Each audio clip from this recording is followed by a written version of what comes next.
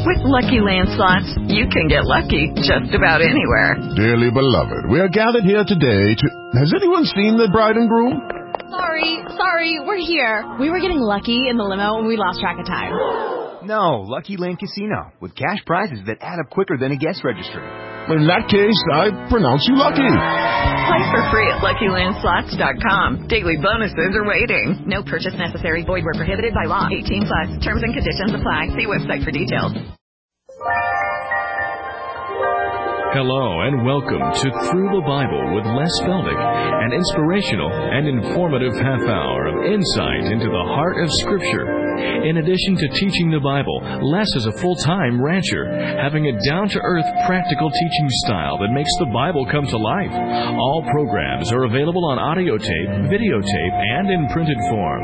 At the end of the program, there will be an address where you can contact the ministry. And now, here's Les Feldick with today's lesson. The 1,000-year reign of Christ is also another time of testing.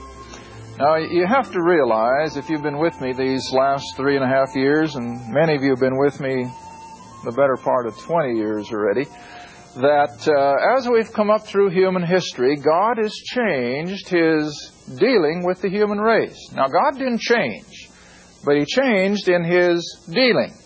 In other words, when Adam and Eve were in the garden, God dealt with them under those circumstances, didn't He? In other words, the garden was theirs to enjoy. God communed with them every day, and everything was pretty simple. But then all of a sudden, sin entered, and then what happened? A whole new ballgame. Adam and Eve are expelled from the garden. All of a sudden, they have to work with the sweat of their brow. Sin is now everywhere, the curse. Now, that's certainly far different than it was in the garden. And, of course, that went on until it got so bad that God destroyed the whole shebang in the flood, with the exception of Noah and his family. And then they come out of the ark, and then what? Another whole different set of circumstances. Totally different than it was before the flood. And so that goes on. And then the next great event in history, of course, is the Tower of Babel. And all those new generations just recently come out of the sons of Noah, have gathered in rebellion. That's what the Tower of Babel really is. It's a place of rebellion. And again, God intervenes and confuses all their languages. And what happened? They scatter. They scatter. A whole different set of circumstances, see? And then He calls Abraham. And again, it's something totally different. He now is going to deal with one special little race of people, the nation of Israel. And that's why they're called the chosen race. They're covenant people. And that's totally different than what He's ever done before. And then along comes Moses in about, 1500 B.C. Now Moses gives Israel, at God's direction, of course, the law. Now, you and I have no idea what it was to live under the Mosaic law. That put such pressure on people, because you want to remember that was far different than the law that's practiced by Judaism today. To live under the pure law of Moses was under the constant threat of what? Death. I mean, if they picked up sticks on the Sabbath day, what was the result? Death. If one act of adultery, what was the result? Death. I mean, there was no mercy. That was under the law. Then, along comes the Apostle Paul, and to the consternation of the Jews of his day, and many even to this day, Paul now proclaims, you're not under the law, but you're under grace. Whole different set of circumstances. Well, now we get into the kingdom. And again, it's a whole new set of circumstances, except it's more like the Garden of Eden than anything else. But instead of just two people involved, we're going to have literally billions. The world's population is going to explode.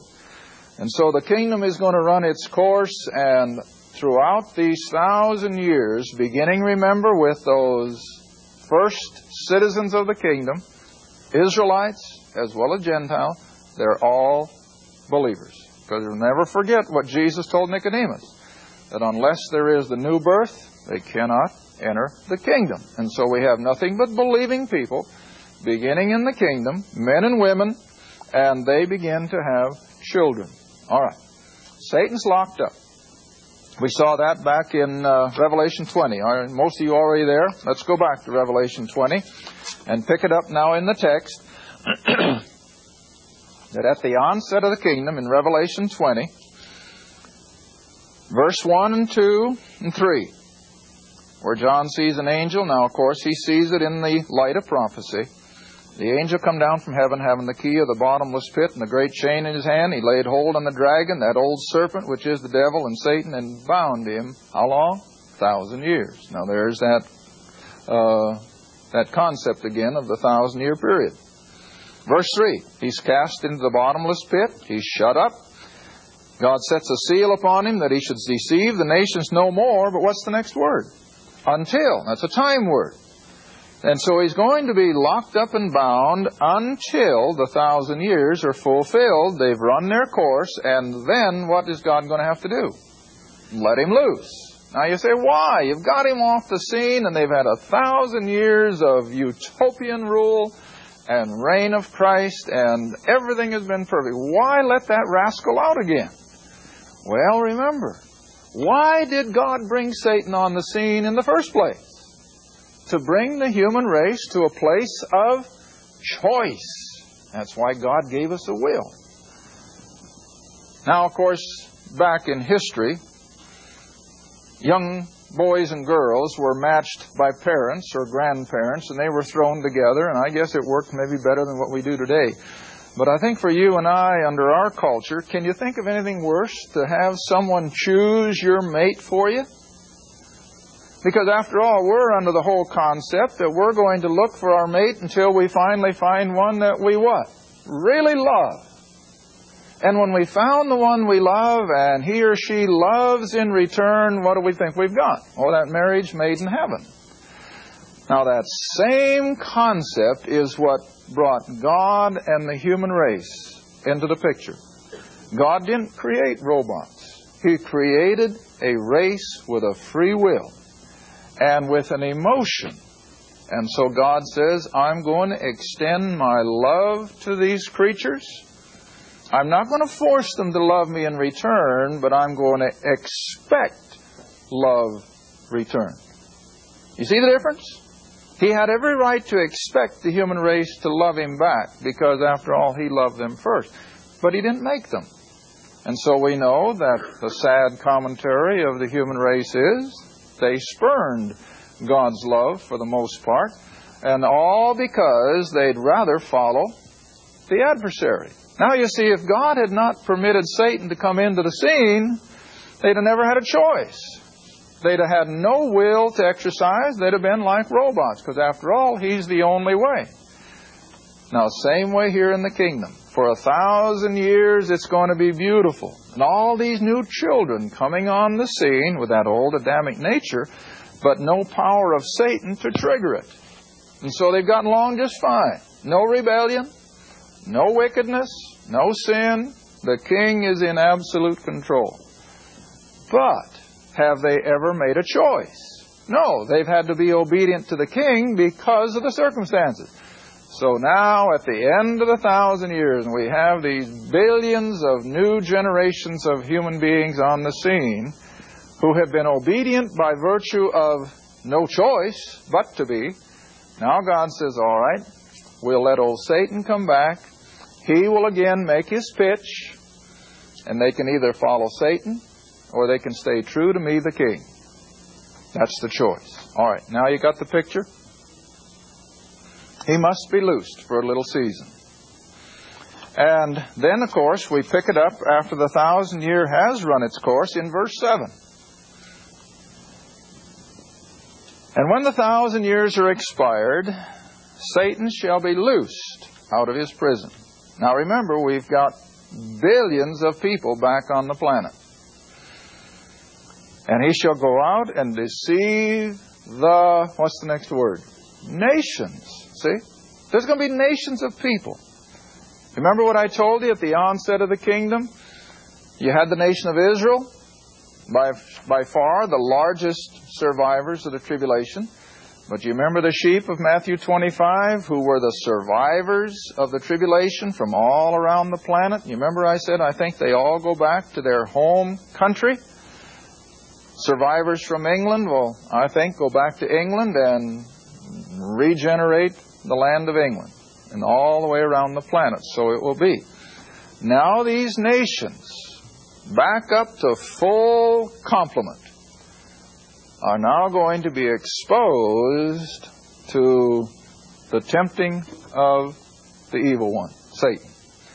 And you say, well, how can that be even possible when they've had it so perfect for 1,000 years? Listen, how good did Adam and Eve have it? They had it perfect. You know, I always like to tell my classes, you know, Eve had the best husband there ever was.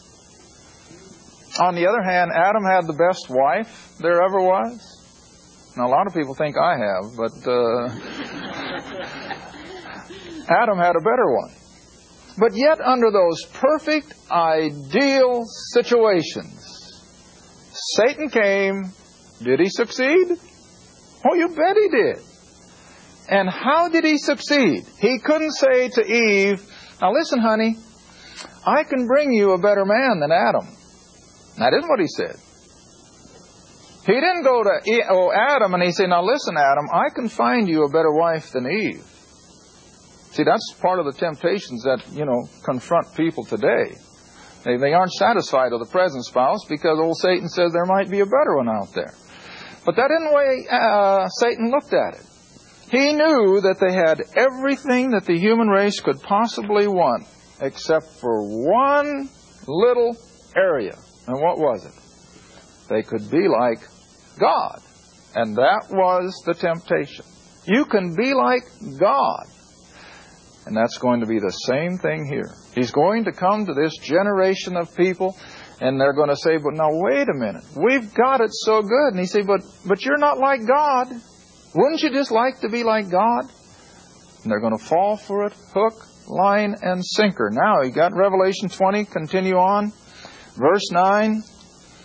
And he has brought all the nations of the earth, verse 8, he's brought all the nations of the earth, including again, Gog and Magog, those northern confederation of nations that we've studied before. And he's going to bring them together to battle, the number of whom is as the sand of the sea. In other words, just without number. Tremendous amounts of people. Now, they're going to be under Satan's control. He is the leader of them. Now, who are they going to have to conspire against? Well, against Christ, the King. See? And so, here again, we have almost a repeat of the Battle of Armageddon. They're going to arrange themselves there again around Jerusalem, I think, and they're going to try and destroy Christ and His kingdom. Satan never gives up. Now, look what happens. Verse 9, they went up on the bread to the earth and compassed or encircled the camp of the saints about, which would be Jerusalem, the beloved city. And God just simply sends fire down out of heaven and devoured them, all the rebels.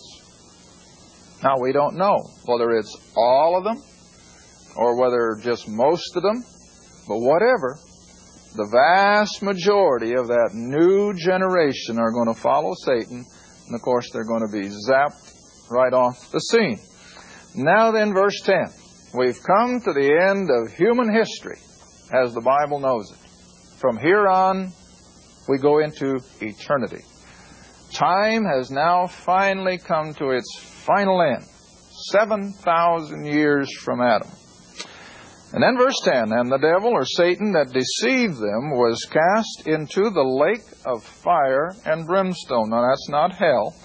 And we're going to look at that. I don't imagine I'll have time again this half hour, but let's see, we got one left yet this afternoon? Yeah. So in the next half hour, we may look at the difference between hell and the lake of fire. But here, Satan is now committed to the lake of fire, where the beast, that was the Antichrist, remember, who held sway in the 7 years, where the Antichrist and the false prophet, you remember, the leader of the world religious system that we studied several weeks ago, where they are. Now, I always like to have people watch that verb tense. It doesn't say where they were or where they had been, but it's the present tense verb, are. So after 1,000 years, the Antichrist, who is a man, born of a woman, the false prophet, who also was a man, born of human parents, were cast into the lake of fire, and 1,000 years later, where are they? They're still there. Now that flies in the face then of folk who teach that hell or eternal doom is annihilation. That it's the end, it's the cessation of everything. That flies in the face of Scripture. The book says that the lake of fire is going to be the eternal abode, and we're going to see a little more of that now as we come on into this chapter. So then verse 11. Satan is now off the scene. The earth has come to the end of its usefulness so far as human history is concerned. And I like to think that here is where we pick up the verses of 2 Peter chapter 3. And I don't know whether it's appropriate to look at it now, but maybe we'll look at it at some other time. Let's not look at it now. But verse 11. And I saw a great white throne. Now, I'm sure you've all heard of the great white throne. And him who sat on it, from whose face the earth and the heaven fled away, and there was found no place for them. Maybe we should go back. Just turn back to the left a few pages, and you'll get to 2 Peter. It's not very far. 2 Peter. I'm hoping it's chapter 3. 2 Peter, chapter 3. And I know amongst the scholars and the theologians, amongst whom I do not number myself, but I know amongst them there is a lot of controversy as to whether these verses apply to the end of the tribulation or to the end of the 1,000 years. I prefer to think they're the end of the 1,000 years and the onset of eternity because of the language here in chapter 20, verse 11. That the present day earth, even after it had been restored for the kingdom age, will be totally destroyed, not by flood, not by water, not by earthquakes, but by fire. And then, don't give up, we're going to have new heavens and new what? A new earth. Because heaven is still going to be on the earth. Now that flies in the face of a lot of people's thinking, but it's still true. All right, 2 Peter chapter 3. Drop down to verse 10. But the day of the Lord. Now you want to remember the day of the Lord, scripturally speaking, goes all the way from the rapture into eternity. That whole period of time is considered that day of the Lord. And it'll come as a thief in the night. And then, of course, there's a semicolon. So you can leap 1,000 years in time very often in Scripture with a punctuation mark, and here's one of them. And then the heavens shall pass away with a great noise, and the elements, that is, that make up the planet, the elements shall melt with fervent heat. The earth also and the works that are in shall be what? Burned up. Now, it's amazing that way back here, old Peter, the uneducated Galilean fisherman, used the same language that science uses today. Isn't that amazing? What words am I talking about? Elements, and the fervent heat, and then verse 11, the word dissolved. Now, you see, those are all words that you use when you get into physics and chemistry. And so the earth is going to be burned up. And then verse 11, seeing then that all these things shall be dissolved, what manner of persons or people ought you to be in all holy conversation or manner of living and godliness? Now you see, the world in general tonight doesn't take that into consideration. They think it's just going to keep on going. In fact, we were talking the other night at one of my classes how that our younger generation, bless their hearts, the 20-somethings, the 30-somethings, for the most part, how much concern do they have tonight for eternal things? Almost none. Almost none. I don't make a general statement and say all, but for the most part, they just don't seem to comprehend that this old world is not going to keep going. All right, so Peter says we should take all this into consideration. Then verse 12. Looking and hasten, or actually be a part of hastening His coming. Now, I think the way you and I can hasten the Lord's coming is to literally win people to the Lord. Because the more and the faster they're won to the Lord, the sooner the body will be full, and that will be the triggering mechanism, of course, for bringing it all in. So looking for and helping to hasten the coming of the day of God, wherein the heavens being on fire shall be dissolved, and the elements, in other words, everything that this earth is composed of, shall melt with fervent heat. Nevertheless, we look for new heavens and a new earth, and so on and so forth. All right, now flip back to Revelation, and I want you to see this same kind of a setting. The 1,000 years has ended. We're ready for eternity, and heaven and earth have fled away.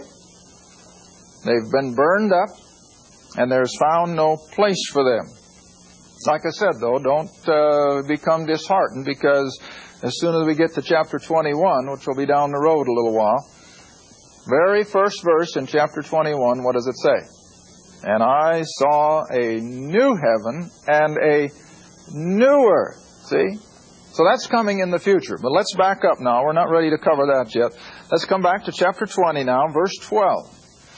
And as this great white throne is set up someplace out in the area of space, it's not in heaven. It's certainly not on the earth, because all that is in the process of being burned up. But here's this great white throne, of which Christ is the eternal judge.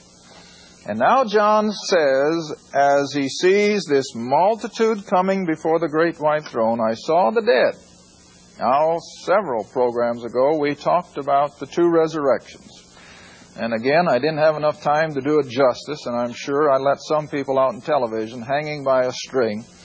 But you remember I talked about the first resurrection, which was the resurrection of the just, but that the second resurrection was the resurrection or the calling back from the dead of all the lost, and that they were not simultaneous, but that there would be this 1,000 years or more in between. All right, now this is the bringing out of hell all the lost of the ages. Now, I've only got 3 minutes left, so I haven't got time to do what I wanted to do. We'll do that in the next half hour. But nevertheless, here come the dead, the lost, in their resurrected bodies. You say, what? Lost people are going to be resurrected? Absolutely they are, because Jesus said it in John chapter 5, that the day is coming that all that are in the graves will come forth. Some to everlasting righteousness, some to their everlasting doom. All right, now we're talking about the lost, those who have never embraced God's saving grace. And here they come, small and great, kings, emperors, the greatest of the great, but the small of the small. And they stand before God. Now here is, again, I was just pointing this out to one of my classes the other night, that so many times the term God, G-O-D, is used right in conjunction with Christ. Now I'm thinking in particular the burning bush coming down through Exodus chapter 3. The language is constantly going back and forth, that God spoke and I am spoke. Remember? But they're one and the same. And so same way here. It's God, but it's Christ, who is the judge of the great white throne. All right. And so the books, plural, were opened. And then another book, singular, was opened. And that is the book of life. And if their name was not in the book of life, there they are. And if they have any argument, then Christ will simply show them where their name, I think, could have been, should have been, but it's not there. You remember Jesus in His earthly ministry said, they're going to come before me someday and they're going to say, but Lord, didn't we prophesy? Didn't we do this? Didn't we do that? And He'll say, depart from me, I never knew you. And what's going to be His proof? The book. And their name isn't in it. All right, now I got to wind this up again too fast. When there's no argument, their name is not in the Lamb's book of life, then He goes to the plural books, and what will that be? A record of their works. A record of their works. And I was mentioning in a class the other night, that used to be hard for me to comprehend, but now, when they can put the whole King James Version of the Bible on one little microfiche chip, then do you think God's had any trouble keeping track of people's works? None whatsoever. See, they're counting down my seconds. We have to stop. But we'll pick it up again in another program. Thank you for joining us again for Through the Bible with Les Feldick. If you'd like to order audio tapes, videos, or any of our printed material, you may do so by writing Les Feldick Ministries, Route 1, Box 760, Kinta, Oklahoma, 74552. That's Les Feldick Ministries, Route 1, Box 760, Kinta, Oklahoma, 74552. Or you can call us toll-free if you'd like at 1-800-369-7856. That's 1-800-369-7856. Remember, this is a faith ministry, and your participation with us is greatly appreciated. Again, our address is Les Feldick Ministries, Route 1, Box 760, Kinta, Oklahoma, 74552. And our phone is 1-800-369-7856. Thanks again for listening, and please join us next time for Through the Bible with Les Feldick.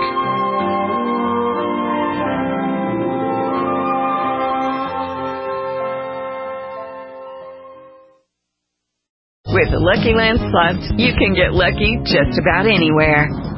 This is your captain speaking. We've got clear runway and the weather's fine, but we're just going to circle up here a while and get lucky. No, nothing like that. It's just these cash prizes add up quick. So I suggest you sit back, keep your tray table upright, and start getting lucky. Play for free at LuckyLandSlots.com. Are you feeling lucky? No purchase necessary. Void where prohibited by law. 18+ terms and conditions apply. See website for details.